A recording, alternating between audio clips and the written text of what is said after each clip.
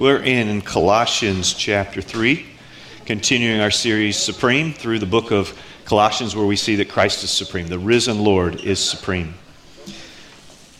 Title of today's message is how to exchange the gross life for the good life. How to exchange the gross life for the good life. So we're not going to do fear factor, but I have been known to do such things. So this is a bib, a child's bib, a used child's bib. I won't put it on, it won't get around, but fresh from the breakfast table. Okay, this one actually doesn't look so bad, right? I've seen some that look a lot worse. We have started having our grandson about one day a week. He's about 14 months old now, and so I get to watch him try to eat. All right, and he does the hold the fork in one hand and then use your hand to eat, right? And he wears a bib still. This is what I call the marsupial bib, because it has the pouch in the front to accentuate the grossness, because it collects everything that it's supposed to collect anyway. It doesn't, but it catches more. When we had our girls, we went through all the different kinds of bibs, and it's just when they're done, especially when they're pretty young and learning the very beginnings, right? It's gross on them, it's gross around them, anywhere within 6 feet of them, you've got something on you. And then there's the time when you come back to the table later and there's still some underneath or whatever. It's just gross, right? And so when I think of the good life, I also think of, because of this passage, the gross life. And Paul, the Apostle Paul, talks about exchanging one for the other. And he tells us how and why. So that's kind of what today is about. The commentator that kind of made this come to mind, his name is Scott Pace, and I read lots of other books to try to help me think through what does this passage teach us. And Scott Pace is one of those out of his commentary. Kent Hughes is another. And he said this, and I wanted to read this quote because I felt like it really helped us capture kind of what he's trying to do, what the Apostle Paul's trying to do today, or in this passage. And he says this. This is Scott Pace. He says, "Too often we're more concerned about feeding our desires more than ministering to those in need.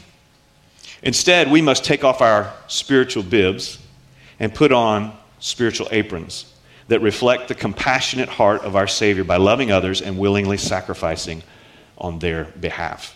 So I also brought an apron.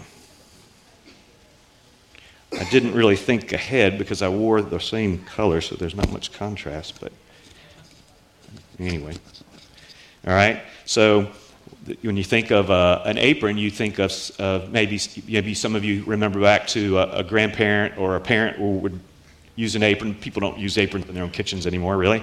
But I also think of fancy restaurants where they come out, the waiters or the waitresses come out, and they have these really nice-looking aprons. And this is a marsupial, too. It's a whole different mindset, right? It's I'm here to serve you, and if some of your food gets on me, well, I'm prepared. Okay? If your kid throws something, I've got a place to catch it. The idea is I am serving, okay, as opposed to it's all on me because it's all about me. That's the contrast he's trying to paint here. So if I can get out of this without... And so what I think he's challenging us to think about today is, do you want your life to be characterized by a bib or an apron? Okay? Now, I know what you want to say, and I know what I want to say, but the question is, maybe even the earlier question is, which characterizes your life if somebody were to observe you last week? Which would look more appropriate on you? And you might ask people that. You might not want to ask people that. You might just want to say, well, let's just go forward and let's see where this takes us. So with that said, we're going to start reading. I'm going to start reading back in verse 1. Casey read the passage for us, and we're going to work through verses 5 through 14. But I want to give us the running start 1 through 4 because it keeps us with the context of what's happening. Keep in mind that Paul is writing a letter. This is a letter. It's a formal letter, which is called an epistle. Okay? I like to just call it a formal letter. And it is a letter he wrote to a group of people called the Colossians. And the reason they're called Colossians is because they were a group of Christians who worshiped in the church at Colossae. So they only had one church in each city in biblical times, or in the early church times. And even though they met in multiple places all over the city, they were considered one church, and they were under the leadership was over that city. And so this letter was Paul writing to them in response to the pastor or the head elder, or however they described him, Epaphras, going and leaving Colossae in modern-day Turkey and traveling all the way to Rome, where Paul was imprisoned but able to talk to people. And Epaphras goes to Paul, and they know each other. They have a relationship. And Epaphras is like, I know you've never been to Colossae. I know you don't know these people, but I'm having trouble because there's all these false teachers stirring up trouble, dividing our people, and teaching us to live in ways that are very self-absorbed instead of very selfless. What am I going to do? And so Paul's ultimate solution is, let me write him a letter for you. And then he wrote the letter of Colossians, and he sent it back. And he said, and he wrote even in the letter, share it with them in Colossae. And then when y'all are done reading it, ship it over to the church at Laodicea nearby. Let them read through it and hear what I have to say, because they can take the same principles and apply it. And I don't know how far ahead Paul thought this would go, but here we are reading it 2,000 years later, and it's still ministering and teaching us how to live well, how to exchange the gross life for the good life. And so with that, I would really appreciate a moment of prayer, and then we'll jump in. So let's do that. Lord God, this is your word. It's not ultimately written by people. I mean, people wrote it down, but they wrote it down inspired by your Spirit moving in and around them to make it so that we only got what you wanted us to get. It was written to a time and a people in that time specifically for them. But Lord, we can look at the principles that are timeless and culture above culture, transcultural, and we can apply them to our lives today because people really haven't changed. And so, Lord, I pray that we would humble ourselves, that we would open our hearts and minds to what you have to say, believing that you're speaking, even through imperfect people like me, because you're that good. You're that great. Your Spirit is in this place. Your people have come and gathered in the name of Jesus, bearing witness to the fact that you've made us image bearers, imperfect though we are because of sin and all of that, and that you're working, and that you want to do some more work here now in this time. So we pray for our children in the back, and that you'll do a work in their hearts and minds. But we pray in this room and on these screens, in living rooms and kitchens and bedrooms and in the car, wherever people are, where they're watching, listening, even whether it's live or later, or whether we're sitting right here in a chair. My prayer is that you will cause us to realize you're real. You're revealing yourself to us so that we might be changed to be more like you. We ask you to do this in Jesus' name. Amen. Since then, Paul writes, you've been raised with Christ. Set your heart, your affections, your will, your mind even, on things above, where Christ sits at the right hand of God. Set your minds, to double down on the thinking part, the rational part, set your minds on things above, not on earthly things. So you see this desire for us to move our affections from the earthly things that we're so preoccupied with to heavenly things. And then he gives us the reasons in verse 3 and 4. And when he says, for you died, that's when we died spiritually to ourselves when we trusted Christ. If you trust Christ, you're surrendering, you're exchanging your life and your agenda and your crown for his. Okay? You're giving him permission to rearrange the furniture in your house, so to speak. Okay? Your heart. Okay? And then he says, so for you died, and your life is now hidden in him. That means you identify with Christ. Okay? You died with him, were buried, and raised to walk a new life with him. This is what we say when we baptize people, because it all works together. And then it says, when Christ, who is your life, appears, you will appear also with him in glory, okay, where we're headed. That's where salvation is complete, okay? We're justified, we're being sanctified, and one day we'll be glorified, and that means we'll be in his presence, separated from sin and self and all the rest. Verse 5, here's where we get into it, okay? Now he's going to He's going to, in a couple of verses, he's going to describe this taking off, and then he's going to move on to this putting on.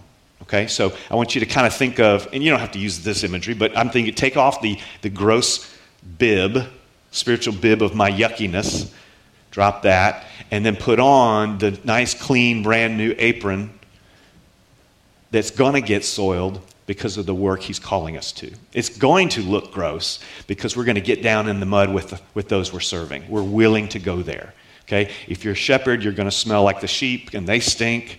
Well, just remember, you're a sheep too. You just happen to have a staff too, okay? And Christ loves all, no matter what we smell like. So there's that. So he says, put to death. And he starts off right off the bat. Paul kind of hits it hard. He basically, this is a nice way of saying crucify, okay? We could say electrocute. We could say slit the throat. But the point is, this is a violent action because it calls for a violent action. It calls for a sure action. This is like when Jesus said, if your eye causes you to sin, gouge it out. If your hand causes you to sin, chop it off. Now, we don't tell you to do that literally because that's not what is intended here. Something that's intended here is much harder to do, actually, because it gets at the heart of the issue, and it's about surgery, spiritual surgery, on where the motives come from that cause us to steal or to lust through the eye or whatever it is that we're sinning using those things. So put to death, therefore, in light of what I just read, put to death whatever belongs to your earthly nature. What is your earthly nature? Okay, some translations would call this the flesh. Some translations would call this your sinful nature, your worldly ways. Okay? This is the part that describes what you and I do without God. It's the way you and I live without God. If we're not paying attention to Him, or we might believe there's a God, but we're living as if He's not relevant, then you're living in earthly ways. And let's be honest, most of our world is living in that way. And the rest of us Christians, we're pretty much living that way too a lot of the time. Okay? We just don't like to talk about that part, right? Yeah, that's for someone else. But the reality is that's what the enemy is always pulling us to do. It's what the worldly philosophies are always pulling us to do. And there's this component in our flesh, this residual sin, if you will, that is still there, that is also influencing us to live this way. So we have those three enemies, the enemy himself, Satan, the world's philosophies and the worldly ways, and then you have the flesh itself. That's all those things are working against us, causing us to live in a defeated way, a way that leads to lack of satisfaction no matter how much happiness you're trying to pursue. He's saying execute that. Dave Ramsey, when he's talking about debt, he says, I hear him sometimes, he'll say to somebody, get mad at your debt. Get angry at it. Take it by the throat. And I kind of like that. It's in that it pictures this. And he's basically saying, take your debt by the throat and do something about it, and don't allow it to control you anymore. Well, he's just talking about money, right? Paul's talking about that which drives everything you do, not just your greedy handling of money, not just your self-centered desires of fill in the blank. He's saying, this is everything. You need to execute it. Crucify it. Okay? When Jesus says in Luke 9:23, if anyone come after me, he must first deny himself. Okay? Take up his cross daily and follow me. Okay? And so those are all violent ways of dealing with sin. Okay? And God, it's not like God's pro-violence, right? God is very much not. But there is a time to deal with things in a very sure, permanent way. Okay? And when we play with sin, it's kind of like the person who who takes their little dog, I'll use a nice term, little tiny toy dog, and they take him for the walk along the pond where the gators are. And they keep feeding the gators, and the dog's sitting there, and the dog barks at him, and the gators just sit there week after week after week until one day the gator decides, I've had enough of this, and he has another little dog nugget for lunch. Because you were playing with the gator as if he wasn't really dangerous, and you got comfortable with him. Well, sin is just like that. If you keep playing with the sin, it will come and bite you. It might not just bite your dog. Okay, it'll hurt those in your life and it'll hurt you. Put to death, therefore, whatever belongs to your earthly desires, nature.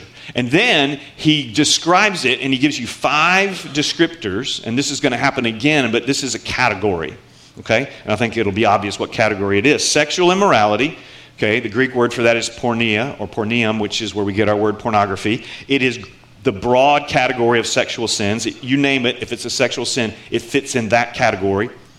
Immorality, sexual immorality, impurity, that's even broader, but the context again is sexual sin, which if you look at 1 Corinthians 6, Paul seems to put that kind of sin in a different category from all other sins.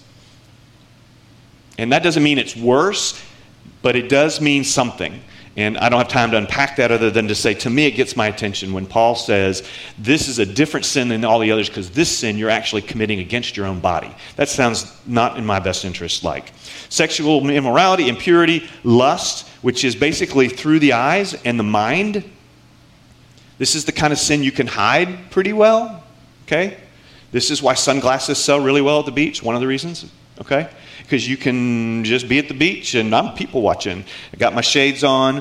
All right, lust, evil desires. Okay, and it's all of this is a lot of this is here and then it plays out. Okay, but it always starts here and in our hearts. Okay, our lives are just a display of what's overflowing from our minds and our hearts. Okay, if we're honest, and some of us are really good at keeping it inside. And so we're pretty good at wearing the mask and playing the game and faking it. But God sees it all. And then the last one is greed. And greed, we think of money, but greed is really just an insatiable pursuit for more. Okay? My grandson, he's learning that this is sign language for more. And he's pretty good at saying more. Yeah. And if he wants a little more, and it just depends on what it is. More French fries. Yes, yes. I'm with him on that. Okay, so... And then there's this end of the sentence, which is idolatry. And that's a word we don't like to use, but remember, I think last week we said we wanted to quit making good things God things, because that is idolatry. So if I'm fishing, that's a good thing unless I make it an idol where everything revolves around it, and so now it's a God thing. I've made that become like a religion. I've made that thing be like a God in my life. And you can take anything that is good in creation and make it a God. Okay? So making a good thing a God thing, that's idolatry. And he's saying when you make any of these sexual perversions so important that they affect the way that you live, okay, then that's an idol. And oh, by the way, for those of you that think it's not hurting anybody because nobody knows, you are extremely naive and foolish. And I would tell you that to your face. And because God has said it to us. And so I'm just passing it on. Then it goes to verse 6. Because of these... the wrath of God is coming, okay? It doesn't, I mean, that's a pretty strong statement, wouldn't you say? I mean, he could say because of sin, but he says because of these, and that list is right there. So sexual sin is pretty big in Paul's eyes because he thinks it's pretty big in God's eyes, and he's making it very clear to a culture in that day that was extremely sexually perverse throughout the entire Roman Empire. It's kind of like America. Okay, so... because of these things, the wrath of God. And what is wrath? Okay, we're going to see later that he's going to talk about anger and wrath kind of together. And wrath is like more than just being easily agitated. This is like, I'm getting in your face about that. And there's something coming that is going to make you extremely uncomfortable because of the wrath. And for God, ultimately, wrath is judgment. When it's the wrath of a parent, it's a different thing because it's usually not pure of heart. Verse 7, you used to walk in these ways in the life you once lived. Now he's getting at something that's root here. You used to walk in these ways. Why? He's talking to Christians, people who profess Christ and have given their lives to him. So they're people who say, my identity now is in Christ. I am a son or a daughter of the Lord Jesus Christ, the risen Lord, the risen King, and I submit my life gladly to him. Okay? That's what they would say. I don't know that they would live in that way, but they are saying that. All right, and he said, you used to walk when this was king of your life. These things were ruling your hearts and your minds, okay? You used to not be who you are now in Christ. And the reason he's making a big deal about that is because you and I behave based on the belief of who we are. Okay? We're always asking the question and really answering the question, who am I?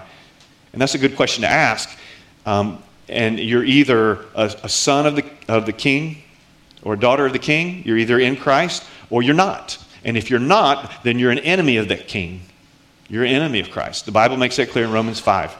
You and I are either enemies, we're against him, or we're for him. There's no middle ground. Okay? You may say, well, I'm not against God. Well, if you're not living in the way he called you to live as his creation, then you are against God. You're just not thinking about it much, maybe. You're not maybe making a big deal about it. But there's really no in-between. He makes it very clear. It's kind of like being in between unmarried and married. There's really no in-between, right? You're either married or you're not. There's a moment you walk into the church, you walk down, you smack, and you walk, right? I mean, that's right. And when you're walking out, you're Mr. and Mrs., and when you walk in, you're two separate people, right? We do the whole candle thing and the sand and the kumbaya, all of that to show two individuals come in, one couple, one flesh walk out, right? Okay? There's no in-between, and the same is true with Christ. That's why one of the reasons God uses marriage as a picture of the gospel, right? And it's one of the reasons why when God talks about his people, he talks and calls us the bride of Christ. Okay? You're either married to Christ or not. I know that's weird, but it's spiritual, it's figurative, but we can relate to it because we've seen what married people look like. Not that it's pretty a lot of times. Okay, we're imperfect examples of what is perfect. Okay, that's pointing to something that's perfect and eternal. Okay, so he says that's the way you used to live. Then he goes, then we have but now, verse 8. But now you must rid yourselves of all such things. Now we're taking off the bib, okay? Rid yourselves of all such things. And then he goes into another category with 5 other things. And he moves from sexual immorality to social immorality. Okay? And these 5 things are anger, rage, which oftentimes are together in Scripture, sometimes describing God's anger and rage at sin, okay? And malice, which is this evil intent behind the outburst or the anger. Slander, okay? So this is interesting where we slander, right? When you slander someone, you're saying something untrue about them publicly to bring them down, to bring them disgrace. When we slander God, you know what that's called? It's called blasphemy. You could argue that when you slander an individual created in the image of God, you could also argue that that's blasphemy too. But I digress. Anger, rage, malice, slander, and filthy language from your lips. Filthy language, okay? It's interesting. We tend to minimize filthy language, all right? And in this case, it's not just talking about coarse language. It's including that. But it's also talking about abusive language. We've heard of verbal abuse. It falls into here. But it's almost like, I don't know if this pulls the others down or if this lifts that one up, but it's a big deal to God, what we say.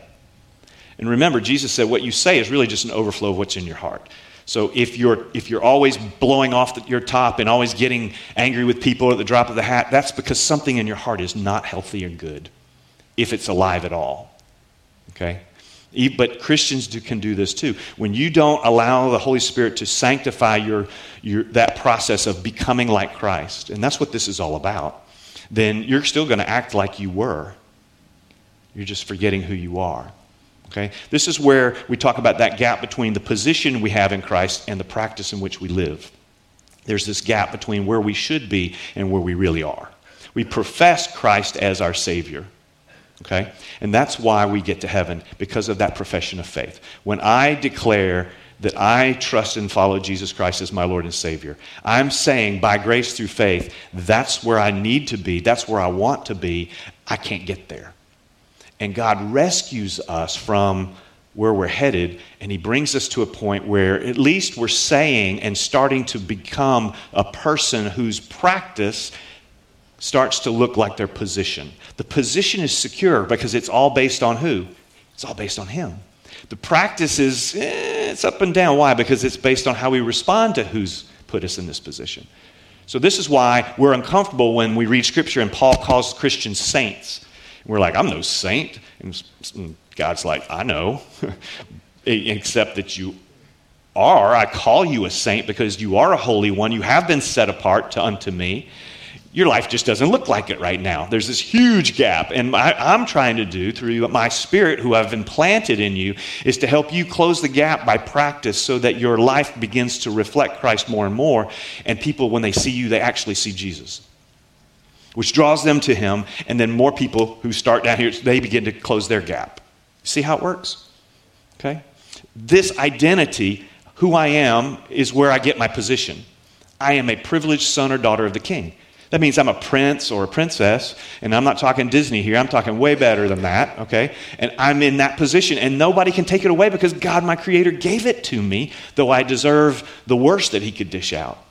But I'm in this struggle because I still live in this world where sin abounds, and we have this worldly nature. I still have that fleshly nature going. I'm this ongoing battle of trying to live up to this.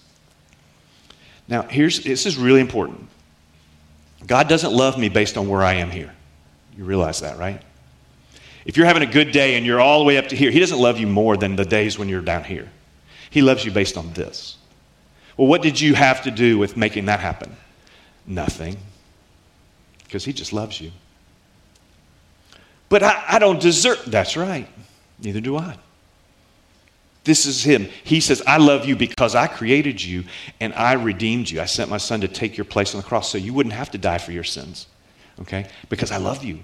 God demonstrates his love in this, that while we were yet sinners, Christ died for us. Done. Love. You are his beloved. Okay?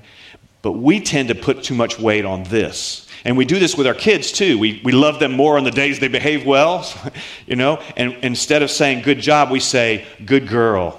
What does that imply? When you're not good, you're not a good girl. That's identity.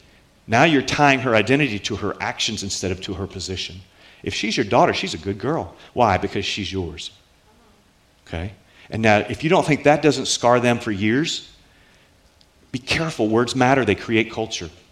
You shape your kids by the things that you say and the things that you do. And when they don't line up, they look at the things that you do. Okay? But it matters what we say. Okay? All right, so we are at... So verse 8, we finished up the list, the second list, and then 9 it says, do not lie. It's like he adds this to kind of undergird all those other things. Do not lie to each other, since you have taken off your old self with its practices, passions, and then he's getting to the root of it, the pride. You've taken off your old self with its practices and have put on a new self, which is being renewed in knowledge in the image of its creator.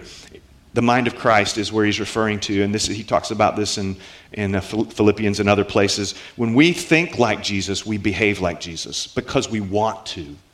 So it's not just I have this duty, it's I delight in, right? I mean, who wants to be following a God who's got a whip and he's saying, you know, do this or you're shame. I'm shamed to you, and it's all built on shame or pride, and that's not how God operates. We do good things because he saved us. We don't do good things to earn salvation, because that mindset is 180 degrees. And the enemy always wants us to think backwards. So he gets into this, do not lie. And then he says, and we put on the new self, which is being renewed in knowledge. Okay, that renewing happens through the word of God. Okay, therefore, my brothers, therefore I urge you, brothers, in view of God's mercy, to offer your bodies as a living sacrifice, holy and pleasing to God. This is your spiritual act of worship. Do not be conformed to the pattern of this world, but be transformed by the renewing of your mind. Then you'll be able to test and approve what God's will is, his good, pleasing, and perfect will. Romans 12, 1 and 2. That renewing of the mind is what brings transformation. And if you're a Transformers fan and you love to watch Optimus Prime transform into a Peterbilt tractor trailer and back and bring down justice on the, what are the bad guys called? Decepticons. Yeah, we got some in the house. Come on. Right? So if you love that beautiful transformation, right, Bumblebee to a beautiful yellow Chevy Camaro or Beetle, depending on your preference, then you will really love the transformation that Christ brings us through his Spirit. Okay? And this is where you get some of those testimonies where people get up and people remember what that guy was like, and then he gets up and he tells a story about what he's like now, and they're like, yeah, you would not recognize him. Why? Because he's been transformed. He's being transformed. And if you and I have a tender heart, we are too, if they're tender to the things of God. So then he says, verse 11, here there is no Gentile. So this is getting into the unity thing. So this isn't just an individual thing. So far it sounds like that's all it's about. But this is about us. It's not just about me. Okay? What's that show, that TV show, all about? What's it? It's going off. Us one? What's it called? This Is Us? Is that it? This Is Us? I've never watched it. I don't know anything about it except that everybody cries every time they watch it, I hear. I don't know if that's true or not. But it sounds like a Hallmark movie to me. But this is us in a sense that we are in this together. And what you do affects me and what I do affects you. And if I do good things that honor God, that affects you in a positive way. And if I do things that are sinful, that affects you too. There's no such thing as a sin that you can commit that doesn't affect someone else. Now, tell your coworker when he's looking at porn, that affects your marriage or your future marriage or your kids or your future kids. And it's like, nobody knows. Oh, but your body knows, your mind knows, your heart knows. And that affects how you live when you're with them with that history on your brain and those grooves in your brain that are now there that want more and more and more. And it's the same addiction that you get every time you flip Instagram. And I want to know, or you pull the slot on the slot machine, or you swipe left or right. All of those things, same mental is going on. And when we live undisciplined lives and not allowing the Holy Spirit's fruit to bear fruit in self-control, then we're just giving ourselves over. And there's no saying, that gap is doing this because we are surrendering to the wrong thing, the wrong one. Here there is no Jew or Gentile. So in that day, this was a big deal, right? You had the Jews and the Gentiles, and a Gentile is anybody who's not a Jew. So it's Greeks, it's Romans, it's Africans, it's you name it, okay? And the Jews were very much, we're the chosen people. God has given us the old covenant to prove it, and we have been given the covenant. Abraham covenant comes from the Jews. He's the first Jew, and he's the father of that covenant, the father of those covenants. And what we see here is this sense of what were the Jews like when they typically treated others? They looked down on everybody else. Because when they thought that they were chosen, because they thought they were chosen because they were all that in a bag of chips, but they were looking down at everybody got this condescending attitude. Okay? And you know it when somebody's looking down on you. You can feel it, right? That does not bring unity into the body of Christ. And yet we had a lot of Jews who were trusting Christ and coming into the body of Christ. And so they were like, oh, let's throw some Jewish laws at them and make them do what we had to do. Misery loves company, right? And so you're going to have to do all those terrible things that we had to do to prove we were a covenant under Abraham. And Paul's saying, no, you don't have to do that. You don't do. It's been done on the cross. There's no doing to earn. It's done so we get to do because of the overflow of who we are in Christ. And so there's this pride, and that's the root here. We went from passions to practices. Now we're into pride here in verse 11. Here there is no Jew or Gentile, circumcised or uncircumcised. That gets into that Jewish law in particular we talked about a few weeks ago, that spiritual circumcision of the heart. That's what matters. It's when God cuts away the junk around our spiritual heart that keeps us from being sensitive to the things of God. You know what it's like to harden your heart. We've all done it. Even though in Christ, there's these times when God is pushing you to do something or nudging you or encouraging, and you push back. And you say, not now, or not completely, or no. And we just try to live a part of our lives apart from Him. And we harden our hearts when we do that. Barbarian is Scythian. I want to tell you, I don't have any idea why those two are in there, and most other guys don't either, or gals, so I'm just going to move on. Slave or free, I just see these as a list of contrasts between kinds of people and different ways that we find our source of pride that keeps us from being unified in Christ. That's really the point of that section, is that we allow pride to puff us up and look down on our brothers and sisters in Christ. And that was happening in the Colossian church. It was dividing the church, which is why Epaphras went to find Paul in the first place. Now, he wraps up here by giving us verses 12 through 14, which is the put on part. Okay? We're exchanging the gross life for the good life by putting on. And what are we putting on? Well, I'm going to read that, but let me read that first and I'll come back. Therefore, in light of what I've just read, as God's chosen people, holy and dearly loved, then he tells them, this is what you do. Clothe yourselves with, and he gives a list, compassion, which is basically mercy that's doing something about it. Kindness. That's grace. If you have mercy, which is not giving them what they do deserve, grace is getting what you don't deserve. So it's like another side of that. Kindness, humility, which is the opposite of pride. Humility is not thinking less of yourself, it's thinking of yourself less. Okay, I didn't come up with that. That's a really good one. Humility is not thinking less of yourself. It's thinking of yourself less, or you could say less often, or less elevated. Quit elevating yourself. Gentleness, which is kind of in the category of meekness, which is, I think, of a racehorse. You put this little spit of a guy on top called a jockey, and he controls this beast that's over 1 ton in weight, and it's this powerful horse that goes when he says go and stops when he says stop, and that's power under control.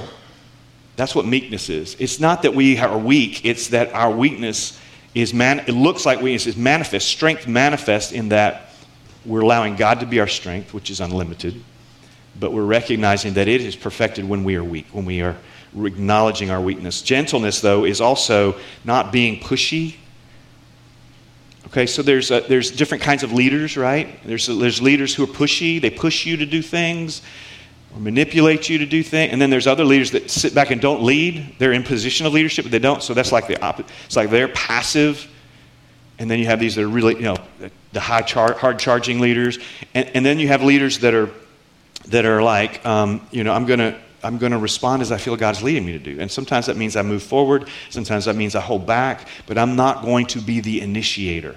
It's kind of like when you go to the beach. I don't surf. I don't know what it's. I've never tried. I could never do that. But surfing, when you go surf, you don't go out there and start splashing in the water trying to make waves to surf. You don't do that, right? You wait for the waves because it takes an enormous amount of power, and the moon, by the way, to make a wave. And so you're waiting in the water on your surfboard until you can catch a wave that has been generated by somebody or something else. And then you ride it in, and it's a great ride. So I hear. Okay? Looks good anyway on YouTube. All right? So when he talks about us having this power, whether you're a leader or and we're all leading somebody somewhere, if we would just let him be the lead and we would follow his lead, we would look around and see a lot more people behind us than we probably do. Easier said than done. Confessions from a terrible leader. Okay, gentleness and then there's that word we all love, patience, right? Don't pray for patience unless you want to be put into a lot of challenging circumstances where your patience will be tested and tried and stretched, okay? And he follows that right up with bear with each other, which is another way of saying patience. So I think the old definition of patience is long-suffering. So think about it. Okay, you're sitting in traffic, and what are you doing? You're smoking, steaming. You're suffering, but you're suffering. You're not really suffering, but you're suffering because you're going to be late, or you're just inconvenienced. And the longer it goes, right, you just want to blow your top and yell at somebody. That's not long suffering. That's short suffering. Okay, that's not patience. That's impatience. All right. I don't know if this has anything to do with patients in the hospital, but nevertheless, there it is. Patience. Bear with each other. Notice who he's talking about. Be patient with. Each other. What's the context? A church family. It's like Paul expects us to be impatient with each other. Wow. He really knows us, doesn't he? And then he continues and he says, and forgive one another. Forgive each other. It's like he expects that we're going to hurt each other's feelings and wrong each other and need forgiveness. Yeah. He knows churches really well. How many of us, I wonder, are walking around with a grudge? I mean, wouldn't that be horrible to find out somebody had a grudge against you? And you could have, maybe you're even willing to own it and apologize for it. Maybe it wasn't your fault and you don't need to do that, but, right, and it just becomes bitter and worse and just deepens, and it becomes about something that is so unimportant in the scheme of things. And I can tell you, most things are in that category. And yet we can allow them to become just bitterness. And he says, when we exchange gross life for good life, we're exchanging the ways of the world for the ways of Christ. And the ways of Christ say that we bear with one another. we suffer longly with one another. Okay? I have no doubt that there's people that suffer longly with me because of how I might do something. You know, that comes with the territory, right? And I'm very grateful for that. Okay, this is a very gracious church. You guys are just amazing because I know I give you lots of reasons to, and I'm not the only one. We all do that, right? We all give each other reasons to go, gosh, I wish they would stop doing that or start doing that. And that's not unique here. That's at every church that's ever existed. Okay? So I'm just grateful for the grace and mercy we experience here at Grace. Bear with one another. Okay, so forgive as the Lord forgave you. So there's another verse that is in Matthew 6, and I didn't give the guys in the back the heads up on this, so I'm just going to read it to you. And Jesus has just finished teaching on the Lord's Prayer, and he says this in verse 15, "But if you do not forgive others their sins, your Father will not forgive your sins." You know, in the Lord's Prayer it says, "Forgive us our debts as we have forgiven our debtors." Well, if God forgives us as we forgive others, do you really want that? Careful when you pray that prayer, because if you don't forgive people well, then he's going to forgive you the same way because you just prayed for it. It matters what you pray. Words matter. So, and Paul's saying that in a different way. Forgive as the Lord has forgiven you, or as he forgave you. And he did forgive you if you look to him and confess your sins, because he promises if you confess your sins, he's faithful and just to forgive us of our sins and to cleanse us, purify us from all unrighteousness. 1 John 1:9. He keeps his promises. Now, verse 14 wraps it all up and puts a bow, and it says, now, if you don't want to wear an apron, okay, here's something even better. But the apron, I think, illustrates it really well. And he says, and over all these virtues that he's described, compassion and gentleness and patience and forgiveness and all the rest, he says, over all these virtues, put on love. Put on love, which binds them all together. It binds all the virtues together, and it binds the people together, right? In perfect unity. Okay?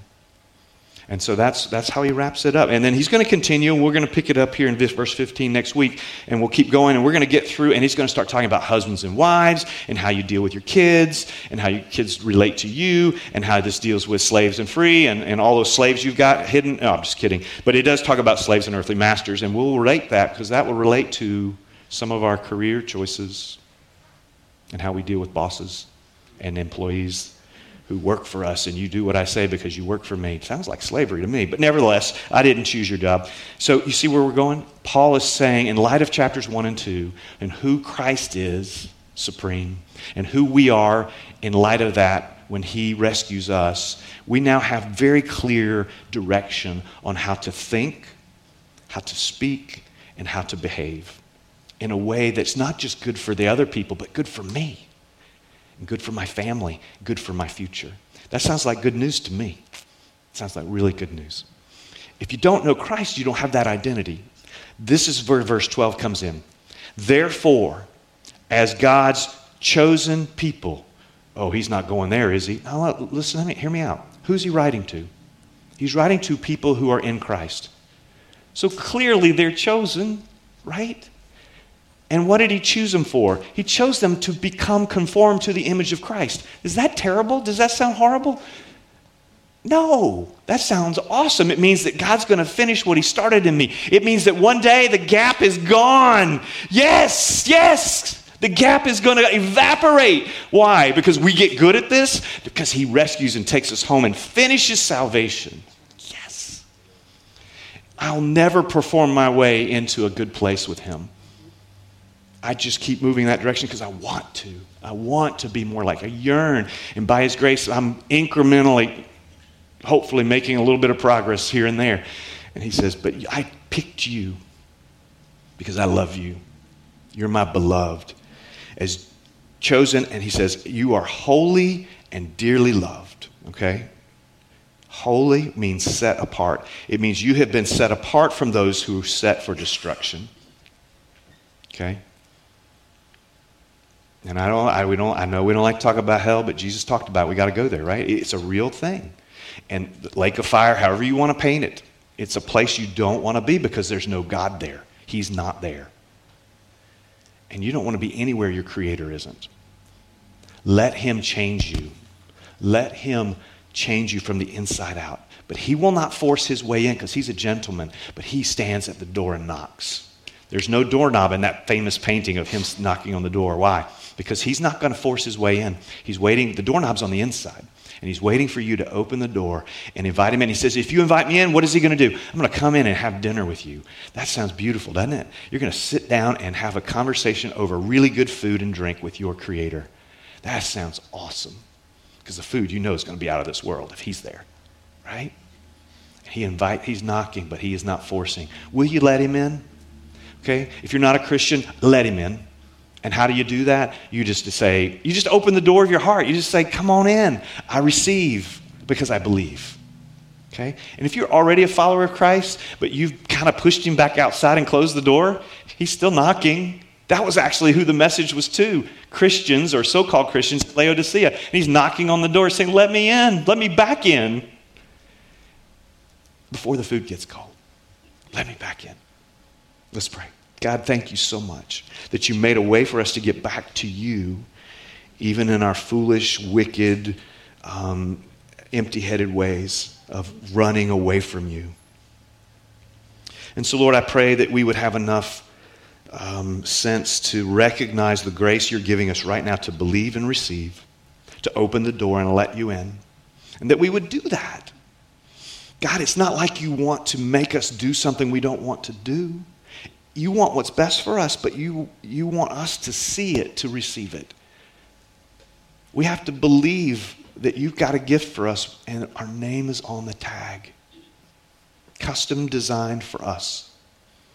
And that we would receive that gift by grace through faith, believing and knowing that that is all that you ask, is that we would just take you at your word.